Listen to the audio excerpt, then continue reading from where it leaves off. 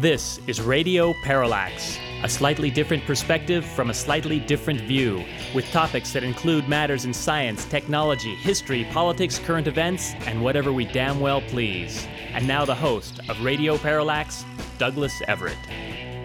Welcome to the program. This marks our final show of the year 2010. And for it, we shall try to hear from some of our old pals, and maybe some new pals as well. But although this is another year in the can, as it were, we like to start this program with a look back at this date in history. So we shall do that. The date in question is the 30th of December. It was on December 30th in 1853 that James Gadsden, the U.S. Minister to Mexico, and General Antonio Lopez de Santa Anna, the Mexican president, signed the Gadsden Purchase in Mexico. The treaty settled the dispute over the location of the Mexican border west of El Paso and established the final boundaries of the lower 48 states. And yes, this was the same President Santa Anna of Alamo fame. In the War for Independence for Texas, he was at one point captured, but the wily Texans had the good sense to give him back to Mexico. He's widely considered to be one of the worst generals in history, which says a lot. The truth is, I'm not sure he was much better as president. On December 30th in 1916, Rasputin, the Mad Monk, was assassinated by two relatives of Tsar Nicholas II. Rasputin had exercised considerable influence over the Tsarina.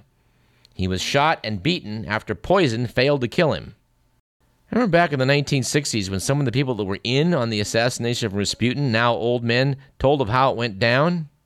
They apparently fed him enough poison to kill a horse. When that didn't work, they beat him. When that didn't work, they shot him. Then apparently they threw him in the icy river. Apparently autopsy showed he was still alive when he got into the cold water. And speaking of Russia, it was 6 years later on this date, December 30th in 1922, that the Soviet Union was established. The USSR comprised a confederation of Russia, Belarus, the Ukraine, and the Transcaucasian Federation. The new communist state of the Soviet Union was the successor to the Russian Empire and the first country in the world to be based on Marxist socialism. All levels of government were controlled by the Communist Party, and the party's Politburo, with its increasingly powerful general secretary, effectively ruled the country until 1991, when the USSR collapsed. Based on this correspondent's experience in communist countries, I'd say the only reason it lasted that long was due to massive corruption and cheating. Of course, you'd never have known that by the intelligence estimates from the 1970s and 80s, including the astute observations of people like our current Defense Secretary, Robert Gates, and former President George Herbert Walker Bush, who insisted that the Soviet Union was very strong and needed a huge U.S. military response to combat it. Well, that, ladies and gentlemen, was BS. And very, very expensive BS at that. And it might be a good time at this point to remind you that the opinions heard on this program do not necessarily represent those of KDVS, our sponsors, or the Regents of the University of California. Nevertheless, it was BS, and you can take that to the bank. December 30th was a red-letter day in science. It was on this date in 1924 that the American astronomer Edwin Hubble announced the existence of another galaxy in addition to the Milky Way. Until then, this is hard to believe now, but until then, astronomers were not certain whether the Milky Way represented the only galaxy, in other words, the entire universe. Hubble took a look at our neighboring Andromeda galaxy and said, no, that's one just like us. This is really hard to imagine. We now think of galaxies spread throughout the universe, those giant pinwheels or clouds of stars that stretch, well, in the case of our own Milky Way, 100,000 light years across.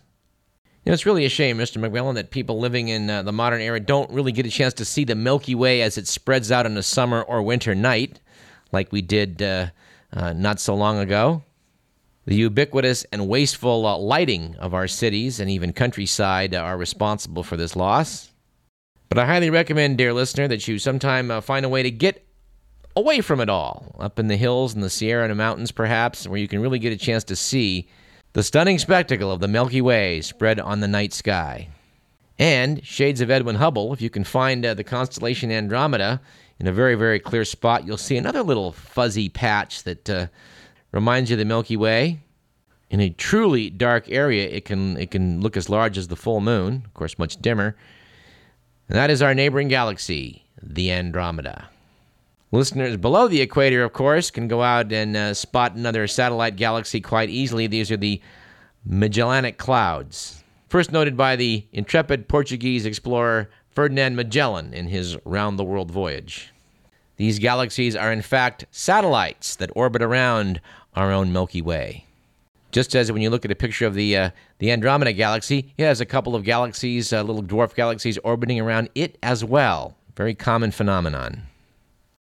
On December 30th, in 1965, Philippine Senate President Ferdinand Marcos was inaugurated President of the nation. The Marcos regime would span 20 years and become increasingly authoritarian and corrupt.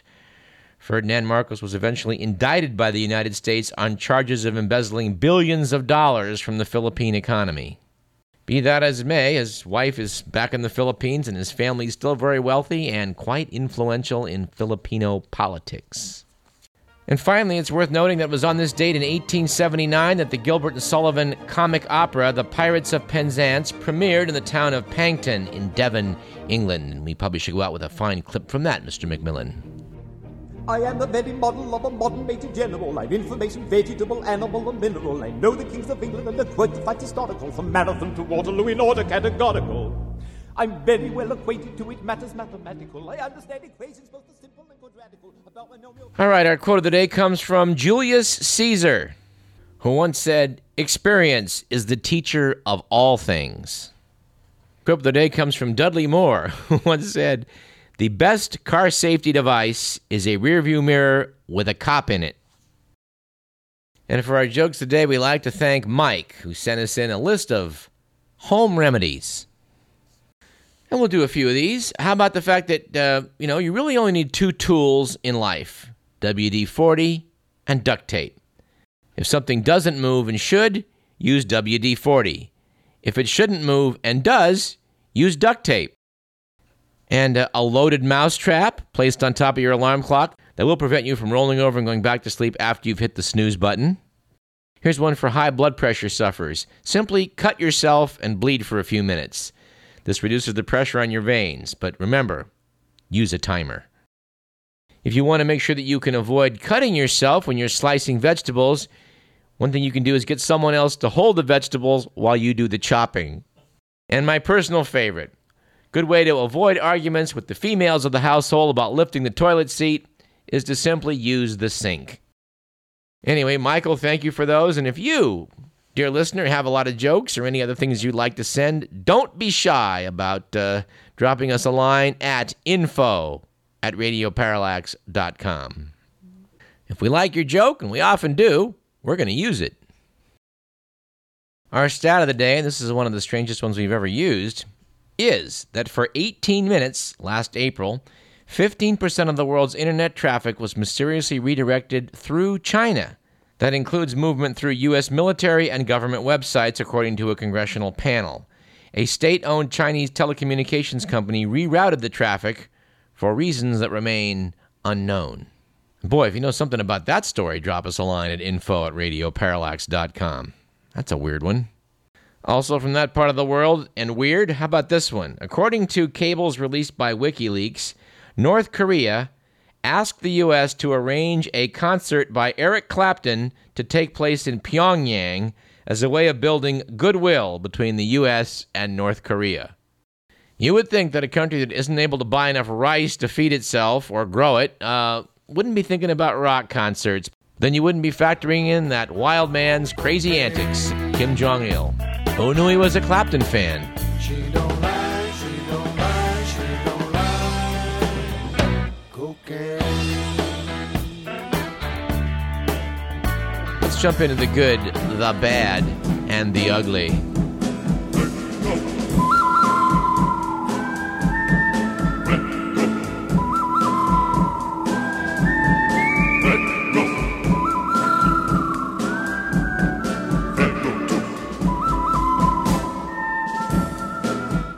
According to the Week magazine, it was a good week, A few weeks back for your ears, after Congress passed the Commercial Advertisement Loudness Mitigation Act, which forbids TV advertisers from abruptly raising the volume to startling levels during commercial breaks. And yes, I'm sure this one did require an act of Congress. And it was a bad week some weeks back for public relations spinning after Carlos Flores, age 36 of New York, rescued an elderly man who had fallen onto the subway tracks. Quite a valiant act, you're thinking. But Carlos kind of fell down in the PR department when he told people, I was thinking, if he gets hit and I can't go to work, it's Sunday, it's a time and a half day. Well, I'm glad the old boy didn't take a tumble on a Thursday or on a Carlos's day off. And it was also a bad week for Public Relations Part 2 a few weeks back when it was revealed that a St. Paul, Minnesota sports bar had agreed to suspend its Drink Like an Indian promotion. Apparently, the bar had distributed flyers showing a cowboy and a busty female Indian slumped together in a drunken stupor. Kathy Dickerson, a member of the Kiowa tribe, said the promotion, quote, just didn't seem right, unquote, and objected to the image of a woman in skimpy Pocahontas garb. Said Dickerson, we don't dress like that. Finally, it was an ugly week a few weeks back for modern art. In this case, perhaps too much minimalism in modern art, after Polish artist Angeleska Current won a $2,338 grant from the British government for an art show that consisted of, quote, a painting that hasn't been painted yet, unquote, an invisible sculpture, in quotes, and, quote, a movie shot with no film in the camera, unquote. We at Radio Parallax would like to point out to the British government that if you have any other such grants you're willing to put out, we're confident we can meet these artistic standards. All right, we said at the top of the show we'd have some input from some old pals, and joining us now is our old pal, Matt Perry. Welcome back to Radio Parallax, Matt. Hi, Douglas. How's it going? You know, while I was gone for several weeks, in fact, I think probably the day that I left, you were hosting an event, a big event here, kind of a knockoff of the Gridiron Club thing they have in Washington, D.C. It was, and I'd never heard of it before, but yes, we threw a big event for 525 leading figures called the Gridiron event. Sacramento Press Club put this on. Took place on December 1st, and it was a huge success. Well, tell me about that. I guess the governor did attend. Yeah, we hired, well, when I say we, I mean the members of the Sacramento Press Club hired his event planner, Carl Bendix, which was one way of making sure that Arnold showed up. And so, yeah, we threw a big party, and everybody showed up. What do you want to know about this? Before I left, you and actor John Alston were going over some of the clips. I did see some of that, and you had a pretty credible Arnold impersonator. Yes, Lyndall Grant, and going to give a shout out to Lyndall to make sure he gets his props. He was actually in Missouri at the time. We found him, my casting director found him, but he had just literally left from San Francisco to move out to Missouri to take care of his mother, and he actually came back early, flew from Missouri to San Francisco and then came to Sacramento just to do our videos. We did a video spoof of Undercover Boss called Undercover Governor. Well, that was one of the hits of the show. And also came back the night of the event and performed in a short skit called The Complete Works of Arnold Schwarzenegger, which is based on the complete works of William Shakespeare, if you've seen that play. This is on the web somewhere if someone wants to check this out? Yes, if you can go to Vimeo, and Vimeo, sort of a higher end YouTube, and look up Sacramento Press Club Gridiron Event 2010, and you can see it in its entirety. Also, go to Vimeo and look under Undercover Governor, and you'll find the 3 videos that we produced. And I understand loaning some of his comedy talents to this endeavor was our good pal, Mr. Will Durst. Your good pal, and now my good pal, because we bonded. He was a great guy. Everybody, and I mean this, everybody loved Will. It's really funny because I think in the comedy world, there is a reputation for comedians that can sometimes be edgy and obnoxious and annoying. Will Durst was one of the kindest, sweetest, most genuine, and very funny men I have ever met. And Everybody loved working with him, no ego. And the funny part is that when the show started, we had a couple of events that happened sort of to get people seated. First, we had our Arnold impersonator, Lyndall Grant, dressed up as the Terminator in a video welcoming everybody to the event, sort of trying to get everybody to, it's sort of this, hey, there's a video playing, everybody, it's time to sit down, right? Well, people didn't sit down. Sacramento Press Club, Rich Eisen came out and did his introduction. It's like, hey, everybody sit down, okay? Nobody sat down. Will Durst comes out, starts doing his comedy shtick. Complete silence. Everybody sits down to pay attention. That man commanded the respect of the room. Wow. Well, did Arnold actually take the stage or the microphone at any point? Yes, he was our keynote speaker. In fact, he Really?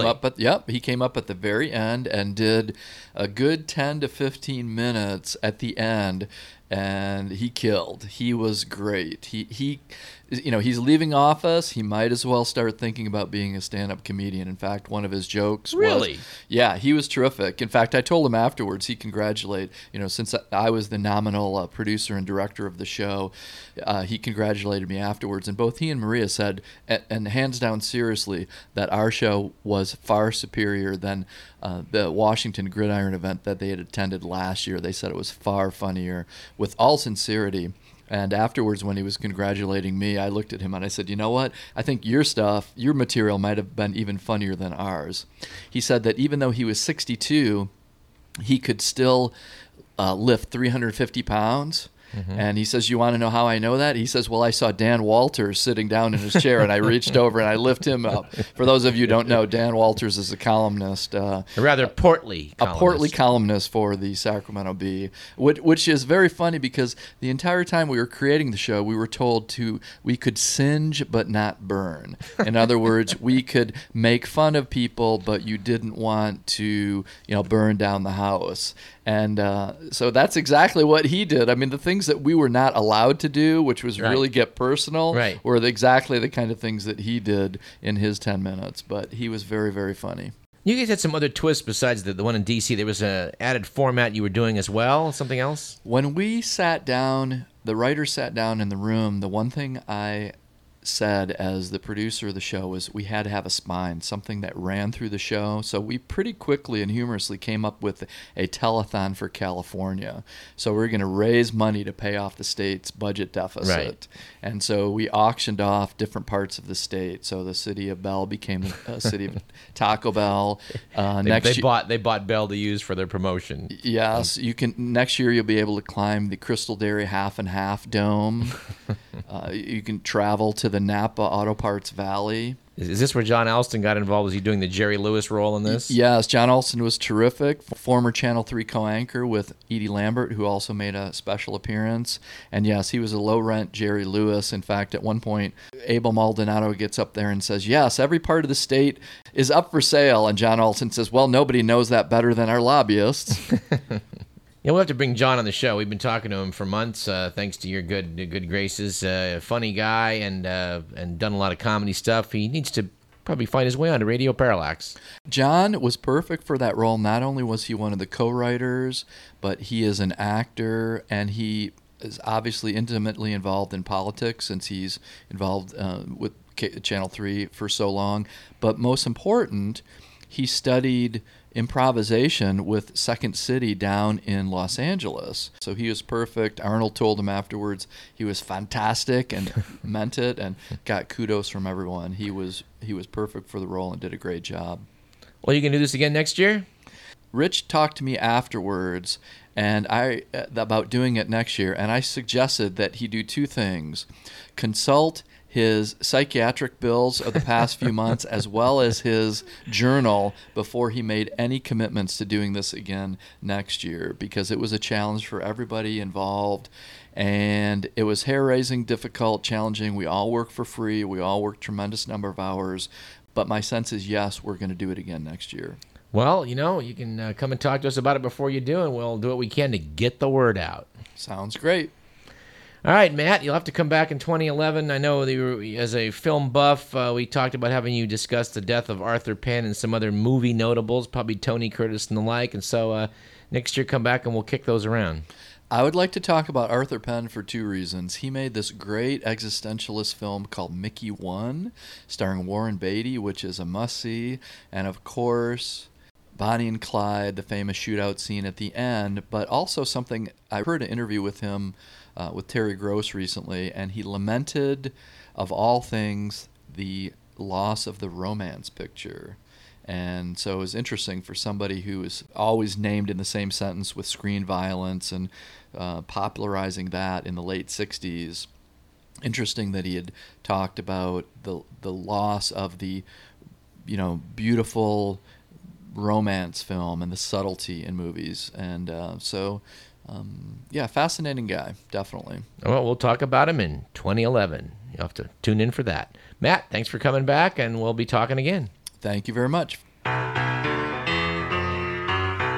And speaking of Mr. Will Durst, as we were a moment ago, let's hear what Will has to say about this time of year.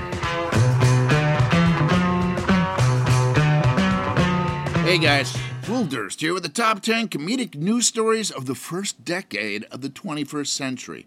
I know, another top 10 list? Yes, another top 10 list. Hey, how many ends of the decade do you get in a lifetime? Maybe 7, 8, 14 if you're lucky? So deal with it, because here it comes, a list of the top 10 comedic news stories of the first decade of the 21st century. Number 10, Carrie Edwards, 04. Worst campaign ever. And that includes France in 39. Who would have thought Democrats would fondly reminisce about the charismatic Gore-Lieberman ticket? Number 9, the Clintons. Still relevant. He got $12 million for his memoir. She got $8 for hers. Not bad for two people who for 8 years continually testified under oath they couldn't remember a single thing. Number 8, all the financial scandals, mostly Enron. Summed up best by the Enron Ethics Manual, sold on eBay for $250, whose seller described it as being in mint condition. Yeah, that could have been the problem. Number 7, John McCain. Old warhorse finally gets his shot. Then, couldn't remember how many houses he owned. Turned out he had 8. Should do what I do. Every time I get 4 houses, I trade them in for a hotel. Number 6, all the political sex scandals. Vitter, Foley, Edwards, Sanford, and Spitzer, the New York governor who flew a hooker from New York to D.C. because God knows there aren't enough hookers in D.C. 535 that I can think of offhand. Then he put her up at the Mayflower and gave her $4,000. Now that's a liberal, because a conservative will try to get for free at an airport men's room stall. Number 5, Barack Obama. 44th President of the United States and half black because America's only Afro-curious. People still freaking out. Born in Kenya. No, he wasn't. He was born in Honolulu, in a manger. Number 4, weapons of mass destruction. President Bush said he was misled into thinking Iraq had WMDs because he was provided with faulty intelligence. Yeah, DNA is a bitch.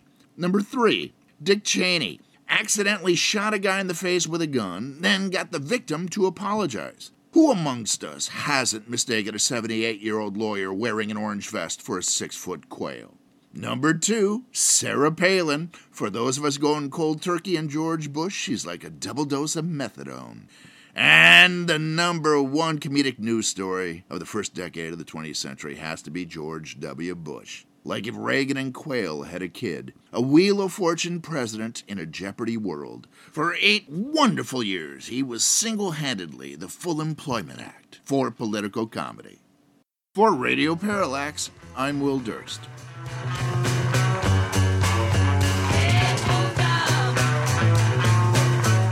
Thank you, Will. Let's take a short break. We got plenty more from some old friends and new in segments 2 and 3. Do not go away. You're listening to Radio Parallax. I'm Douglas Everett.